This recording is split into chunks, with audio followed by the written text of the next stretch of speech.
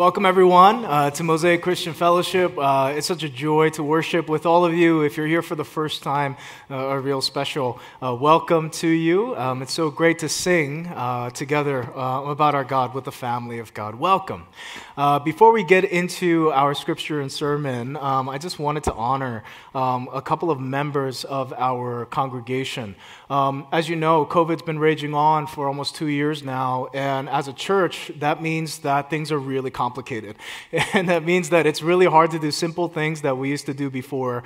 And in order to do the simple things that we need in order to be filled as Christians and as sons and daughters of Christ, we needed a team of people to help us to do things safely. And so at the very beginning of COVID, we put together a team called the COVID Task Force, who came together to step up and talk about the really difficult, hard things. No decision was easy. No decision was simple, and yet they answered the call to come and to help us to get back into in-person worship. There were like 1,000 steps to just get us to gather like this again. But then, that COVID task force, which was asked just to help us to figure out how to come back in person, turned out to be help us do everything COVID related. And so it was a really, really high task. And for this whole time, they've been serving with humility behind the scenes to make sure that everything that we do is done safely and yet still pressing the envelope to see what can be done, right? And so I just wanted to honor the task force today because we have allowed or given them the green light, some of them to finish their task and the elders to step in with them. Some of them will be continuing, but several of them will be stepping down after the long stretch of service. And so I'm going to say all of their names, and afterwards, let's just honor them because they've served us with such humility and diligence. We have Chris and Christine, who are right here. If you guys are here in the room, can you stand up? Chris and Christine. We also have Elizabeth. I don't know if Elizabeth is here. Jay An, who is not here. And Hank Kim. Hank's always walking around somewhere. Sandra's in the back there. Did I forget anybody? Huh? Grace is our consultant. And Grace, Kim, helped us with so many different things. And so thank you guys so much for everything that you did and really help us to be back in service. So thank you. Today's scripture is coming from Romans and Matthew. And so I'm just going to open up here to Romans 12. And I'm going to read you today's scripture, which comes from Romans 12, 1-2, and then Matthew 5. And so hear now the word of God. I appeal to you, therefore, brothers, by the mercies of God, to present your bodies as a living sacrifice, holy and acceptable to God, which is your spiritual worship. Do not be conformed to this world, but be transformed by the renewal of your mind, that by testing you may discern what is the will of God, what is good and acceptable and perfect. And this is Matthew 5:13. You are the salt of the earth, but if salt has lost its taste, how will its saltiness be restored? It's no longer good for anything except to be thrown out and trampled under people's feet. You are the light of the world. A city on a hill cannot be hidden, nor do people light a lamp and put it under a basket, but on a stand, and it gives light to all in the house. In the same way, let your light shine before others, so that they may see your good works and give glory to your Father who is in heaven. This is the word of the Lord. Today I want to talk to you guys a little bit about culture and how we are to be salt and light to the cultures that we're in. Have you ever been in a situation where you wanted to do something? In fact, you might have needed to do something, but you didn't do it because you felt like in that circumstance, in that group, it wasn't the thing to do, and so you didn't do it. Or you wanted to, or you didn't want to do something, but in the circumstance that you were in the circle that you were in, it just wasn't the thing not to do, and so you ended up doing it. That we've all been in situations like that, right? And when we're young, it's called peer pressure, but we know that it's more complex than just peer pressure. It's culture. The culture of the places that we're in influences individuals. And that's why when you look at the beginning of the Bible, the first thing that God tells us to do is called the cultural mandate. We are called to not only be salt and light to individual people, but he has called us to actually be an influence in culture and in the various cultures that we are in. And we call that the cultural mandate. But as Christians, we've always had an issue with culture, right? We didn't know exactly how to relate to culture. We've either kind of pushed it away and said, oh, it's just all evil and ruinous and bad. And so we pushed it away, or we've just become a part of culture, just like everyone else. And because of that, we haven't really figured out how we should think about culture. But today here in Romans 12, Paul gives us a way to think about culture and how to enter into culture. He calls it discernment, how to discern as we become salt and light in this world. And so today I want to kind of bring out two things that we're called to do from Scripture. One, we're called to affirm culture. There's good in culture. And we're called to affirm culture by being present. And the second thing that the Lord is calling us to do is not just affirm the good in culture, but also to challenge the evil in culture and push back and challenge the evil in culture by being transformed. And so those are the two things I kind of want to talk to you about today from Scripture. We have to affirm the good in culture by being present. And then we have to challenge the evil in culture by being transformed people in the gospel. Let's pray together. Father, we really would just want to come to you and say sometimes we just don't know what to do with the cultures that are around us. Father, we pray that you would help us so that today, by the light of your word, that we would understand better what it means to be salt and light. And I pray that you would transform some of the circles that we are in by today lighting the lamp at this church. In Jesus' name we pray. Amen. So, as we begin, let me just read the passage here in Romans 12 again. The second verse says, do not be conformed to this world, but be transformed by the renewal of your mind, that by testing you may discern what is the will of God, what is good, acceptable, and perfect. As we start talking about culture, it's probably helpful to define culture.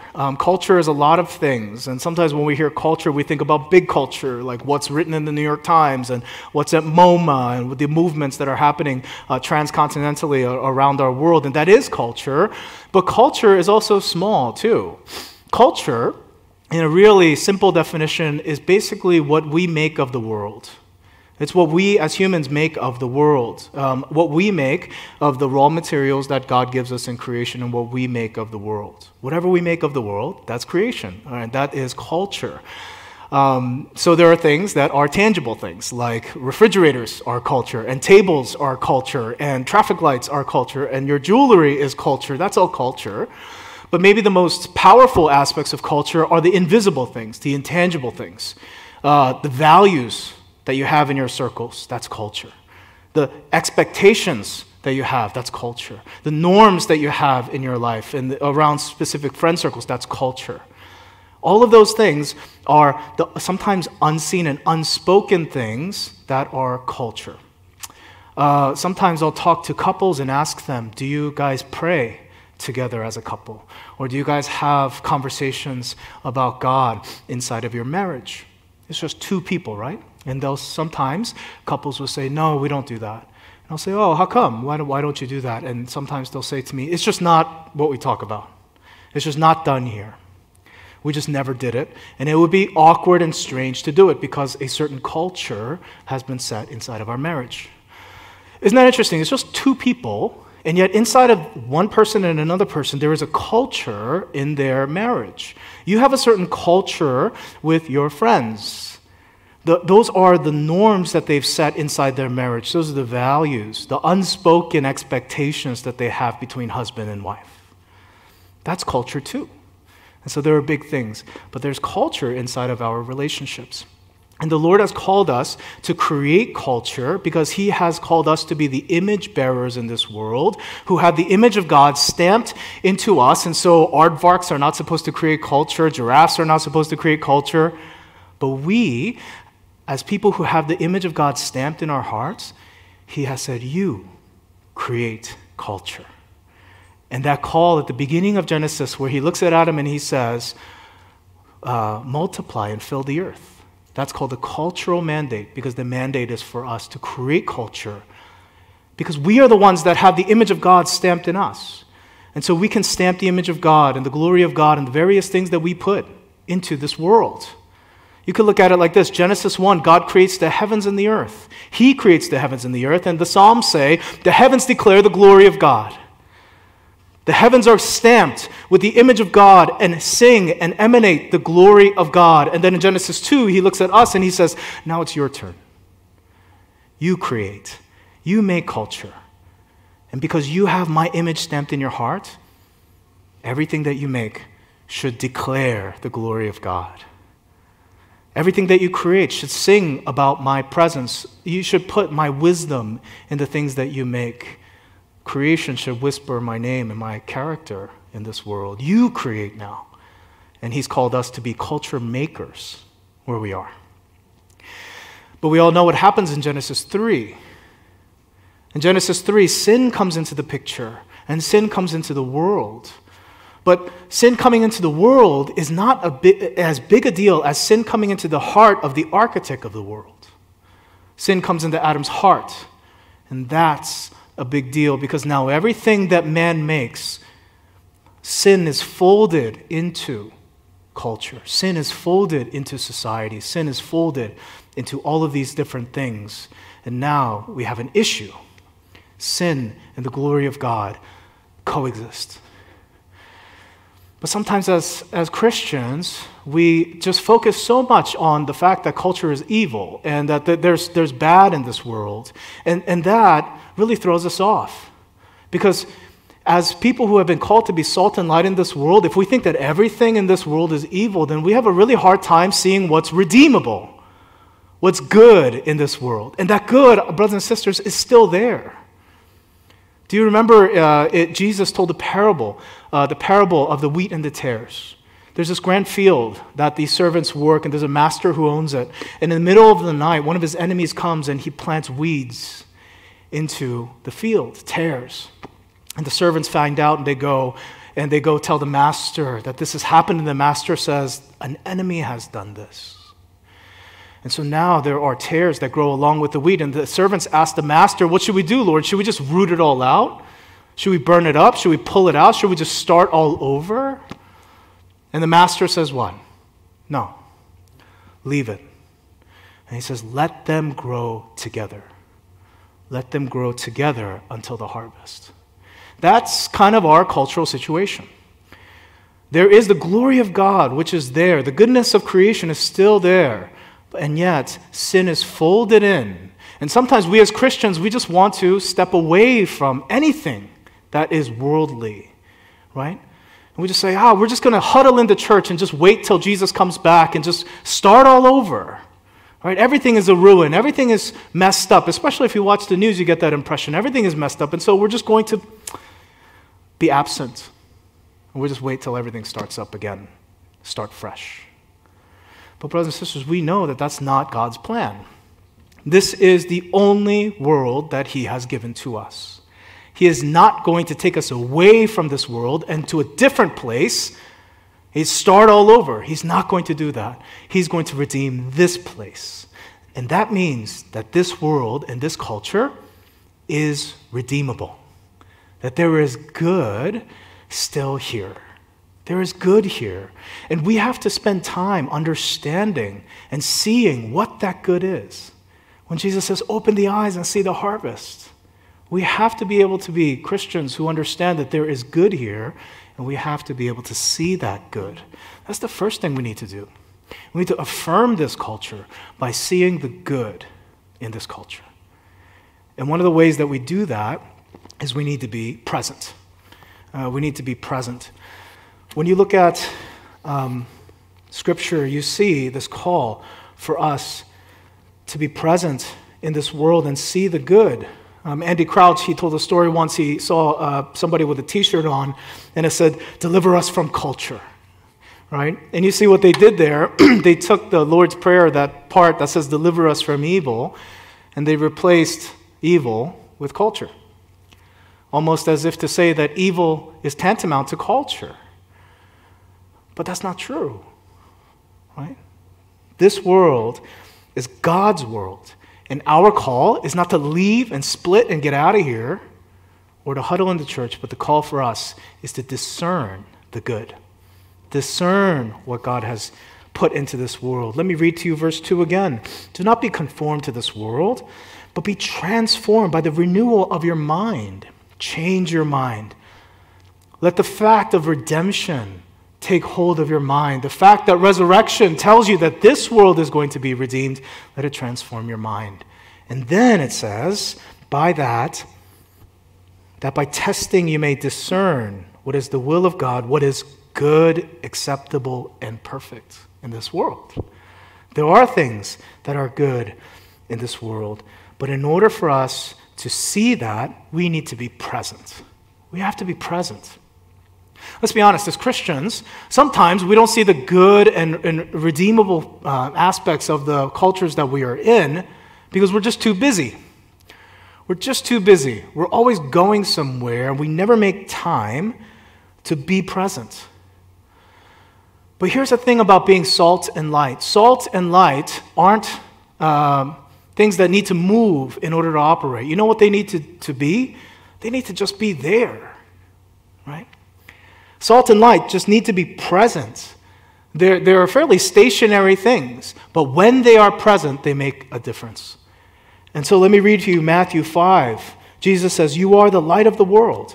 A city on a hill cannot be hidden. Nor do people light a lamp and put it under a basket, but on a stand. In the same way, be there, be on a stand. Let your light shine before others, so that they may see your good works and give glory to your Father who is in heaven." The thing about salt and light is that they don't need to be extraordinary things. They're fairly simple things, but they do need to be there. And if they are there, and if they are present, then they make a really, really big difference. Are you present where God has put you in culture? The cultures that you're in, are you present? If some of us are honest, then we're not. We're not present. And because we're not present, we can't see what's redeemable, what is good in our culture. And when we go into culture, we get really nervous. And so instead of just being there, we say, we want to be trained. I don't know how to do this. I want the answers. And so we take apologetics courses and we do evangelism courses. We learn like 8 different gospel presentations. But then we avoid the places that God has put us. The thing about salt and light is you don't need to be extraordinary, but you do need to be there. You do need to be present. And nobody knows that temptation, maybe in this room, nobody knows the temptation to be absent from this world than me. You know why? Because I'm a pastor. And so that means that the gravitational pull of my life is towards you. The gravitational pull towards my life is towards Christians. And to spend all my time with Christians, I feel it all the time. And you might feel a similar thing. But you have to understand who you are as salt and light. You must be present. How long have you been working in the office where you are, but you don't know the stories of your coworkers? How long have you lived in your neighborhood, but you don't know the story and the history of your neighbors? Are you present enough to actually be salt and light? I know we have a lot of needs in our church, and there's a lot of areas we need you to serve, but if you ever come up to me and say, "Pastor Dave, I know you guys need me to do this, and you guys need help here, but I need to make time to be present where God has put me in my neighborhood and in the relationships of my office," if you tell me that, I'll never be mad at you. Because that is your calling. That is where you are called to be. And sometimes when we're rushing past this world, and we're too busy, the world becomes a nuisance to us, right? They're always just in our way because we're on our way to do Christian stuff. And we're not present. My brothers and sisters, open your eyes and see the harvest. There's good there. There's good in this culture. God has placed wheat here along with the tares, and he is redeeming things. If anybody believes that there's good in this world, it should be us. We who believe that God created this world with his word and intention, and that God is going to redeem this world with the blood of Jesus Christ. If anybody believes there's good in this world, it should be us. but sometimes we're just not there, not present. We have to affirm the good of culture with our presence. But secondly, not only do we have to be present and see the good and see what God is doing and the redeemable aspects of our culture, but secondly, we have to challenge the evil of our culture, don't we? It's not just good, there's tares. And we have to be a part of challenging that in our culture. Let me read to you again Romans 2 and Matthew 5. Do not be conformed to this world. That's the second calling. Do not be conformed to this world, but be transformed by the renewal of your mind, that by testing you may discern what is the will of God, what is good, acceptable, and perfect. You are the salt of the earth. But if salt lost its taste, how shall its saltiness be restored? It's no longer good for anything except to be thrown out and trampled under people's feet. You know, salt was very valuable in Jesus' time, and it's not because people like their food salty, right, like we do as Americans. But the reason that salt was so valuable is because it was a utility. It was a preservative. You see, before refrigeration, things were always rotting. Things were always decaying. Death and rot and decay were very real things in a world without refrigeration. Imagine being in a house where things are just constantly in danger of rotting and decaying. That was first century Judaism. That was their world. And so salt was incredibly important in a time when everything is rotting all the time. And so people were paid with salt. That's why we get the word salary, because a saline, salary, it's people used to get paid with salt. And that's why we also get the term a worker worth his salt, because that was a form of payment. Now, the reason that you pay people with salt is because they really needed a lot of it. They needed it constantly because things were constantly decaying around them, and that salt was the only thing in between that food and decay and rotting. And so when Jesus says, you are the salt of the earth, he's saying the only thing in between this world and decaying sin and darkness is you. You are there to stave off the rotting. You are there to challenge death as it comes into culture. And you are there as salt and light. Now, the thing about rubbing salt on things is, as you can imagine, it could be painful to rub salt on a festering wound. And so I want to tell you that when you begin to live as salt in the cultures that you are in, you're not always going to get a pat on the back. You're not always going to get smiles, but oftentimes what you're going to get is you're going to get resistance and shock, and you're going to get people saying things against you. But ultimately, you being there as salt will heal. Let me just give you a couple of quick examples. Gossip. Gossip is a real part of our office culture, our friend culture, our neighborhood culture. Gossip is a real thing, and it's all around. But my brothers and sisters, when you refuse to gossip, because you refuse to tear down people behind their back, people will take notice that you're not participating in that with them. Drunkenness, it's a part of this world. Drunkenness is a real part of this world. You know, we're quickly, I think, approaching a time when the United States may have widespread use of recreational drugs legalized everywhere. If you're a young person in this room, you know it's coming. All of us do. If you're a parent in this room, you know it's coming. How will the church exist in a nation where recreational drugs are legalized and everywhere?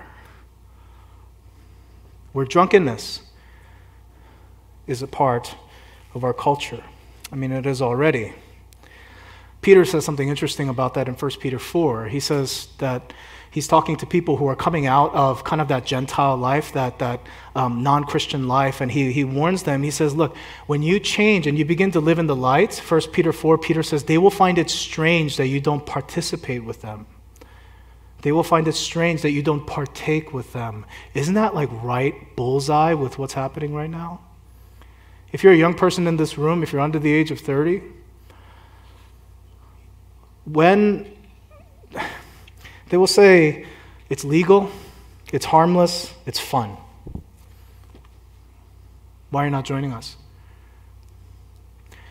Peter says they will find it strange that you don't participate. But then he says this, 1 Peter 4:7, he says, the end of all things is at hand. Therefore be self-controlled and sober-minded for the sake of your prayers.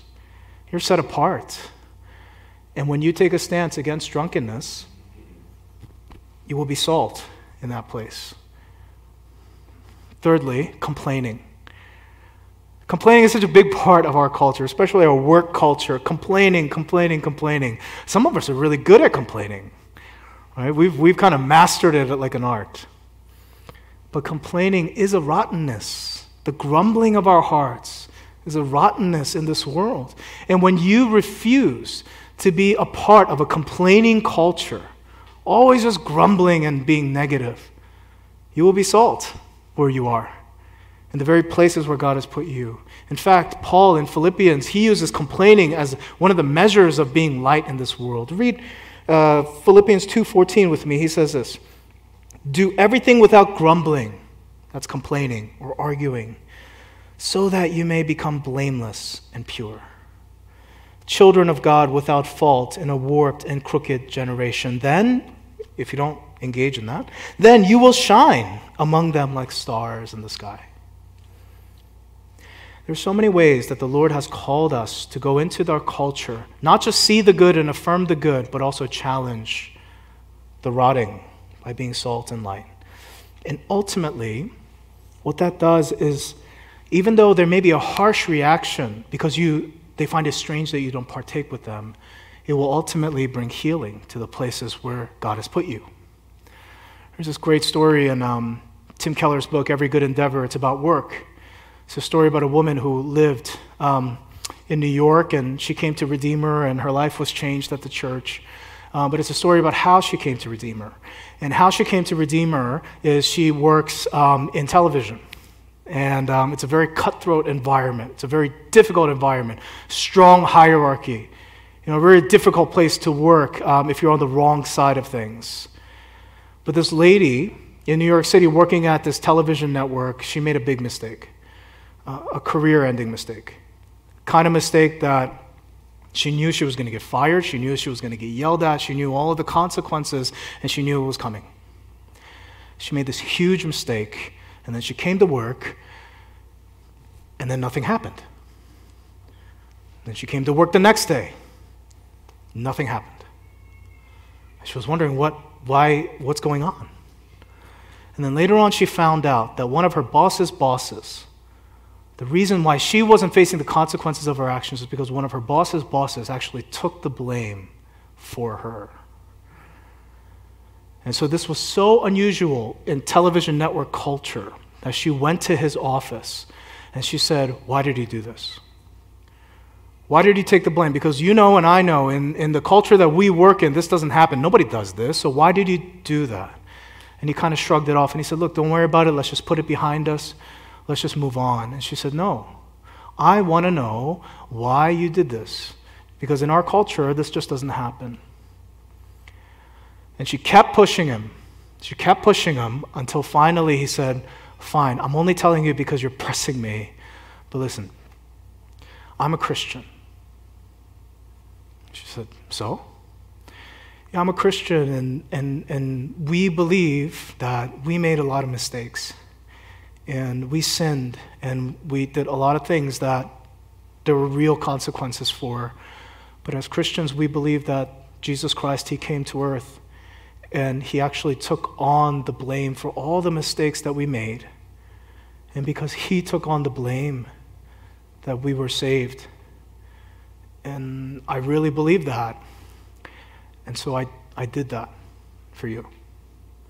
And she said, what church do you go to? And she ended up at Redeemer, and her life was changed. You see, he shocked the culture of that broadcast network. He shocked the culture because that culture didn't have that. But he was actually transformed by the gospel, and he was changed by the gospel, and by being present and transformed at the same time, he not only recognized the good, but he also challenged that culture and brought healing to this woman.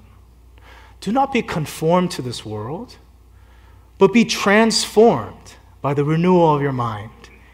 And then if you can do that, then you'll be able to discern what is good, acceptable, perfect. You will be the salt of the earth, staving off decay and bringing life to a place where things are always rotting.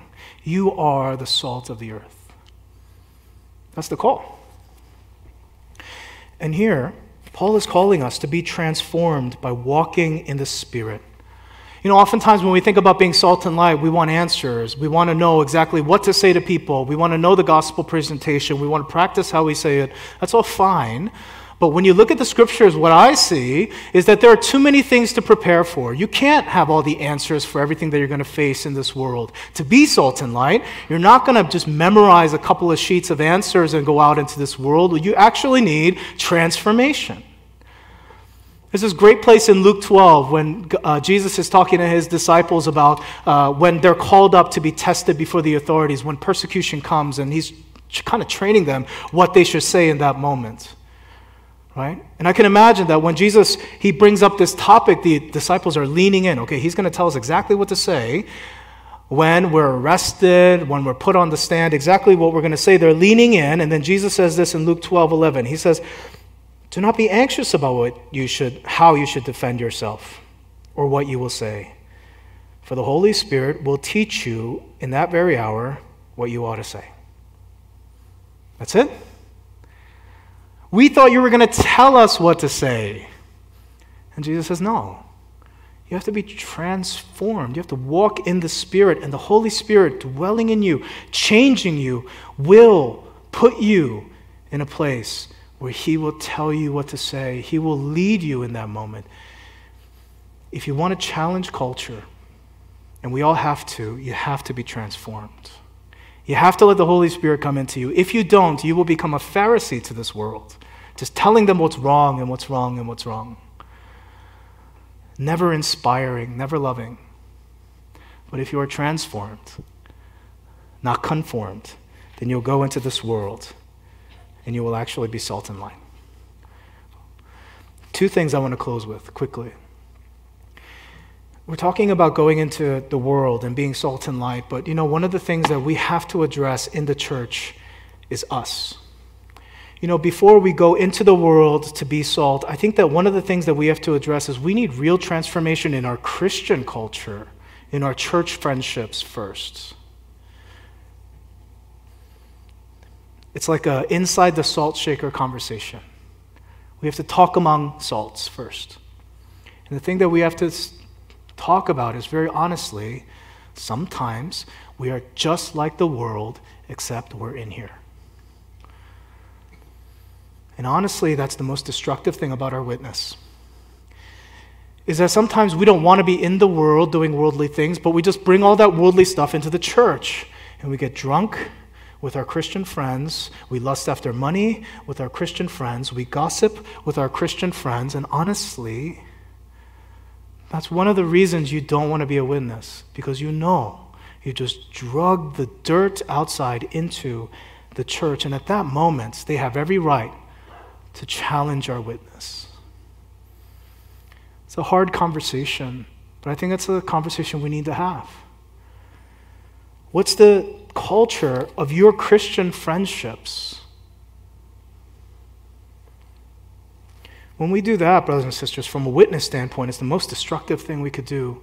Then at that point, we're absent from this world because we don't want to be there, but we're sinful in the church.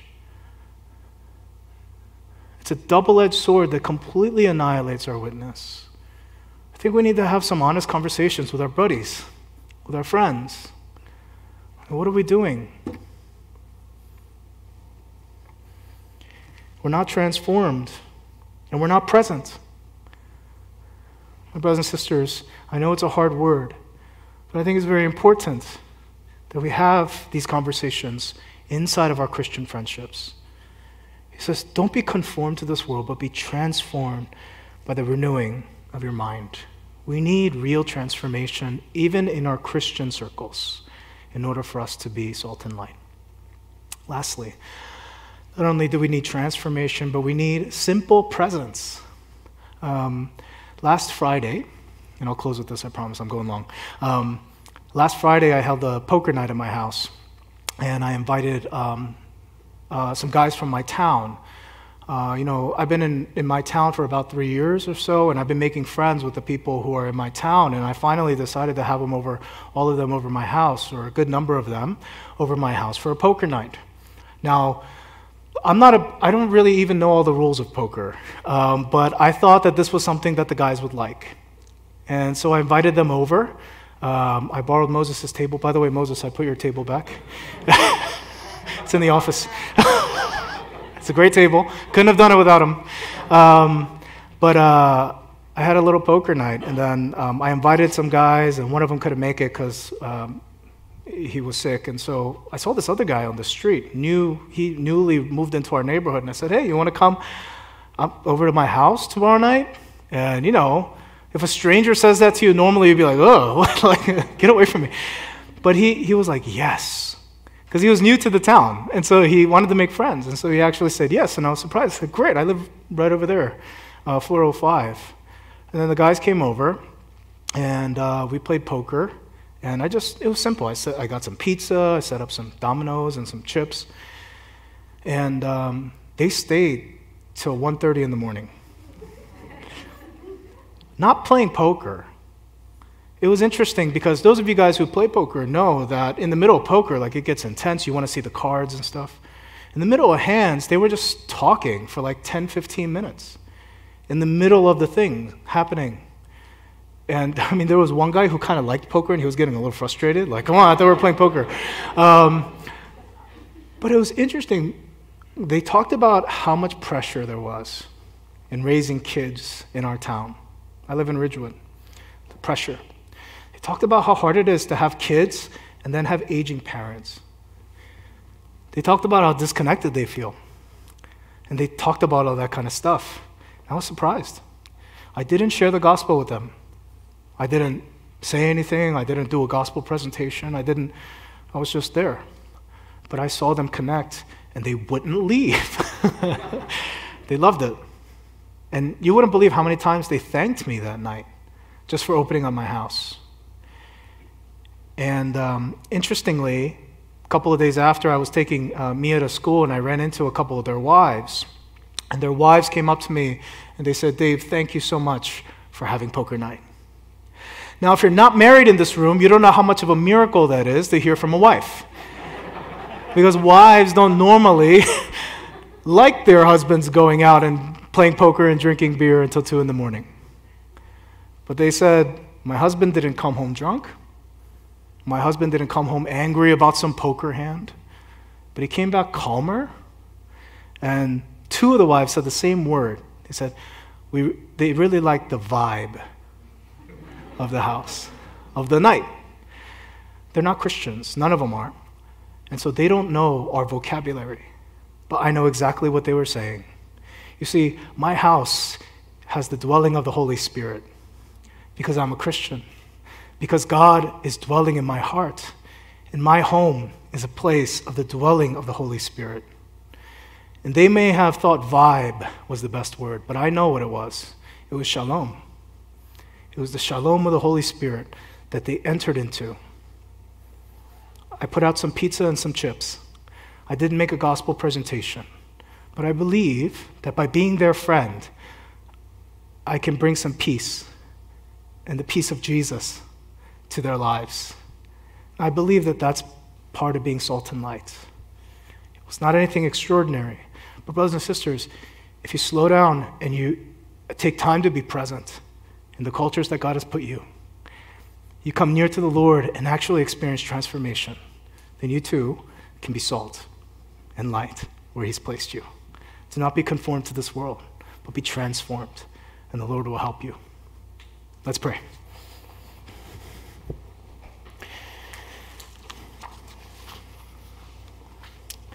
I think that in this time of prayer, we have a lot of things to do, but one of the things I would encourage you to do is to enter into repentance. Maybe you need to repent about maybe not being present, or you need to repent about just being just like the world. But in any case, I want to tell you that there's tremendous grace, that God has called you to be salt and light, and He has everything available for you.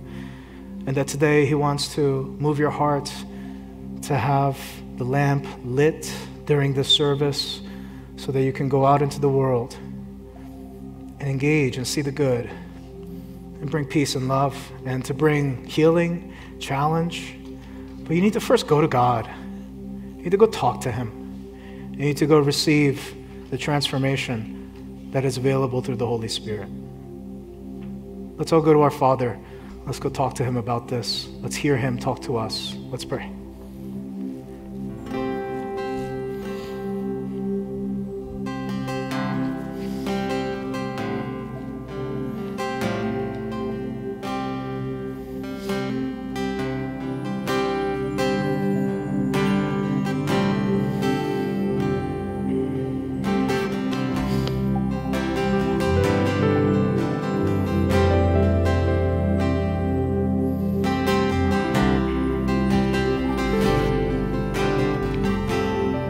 Lord, we come in confession to you first, in repentance, because we just confessed 1,000 times we've failed in a lot of different ways.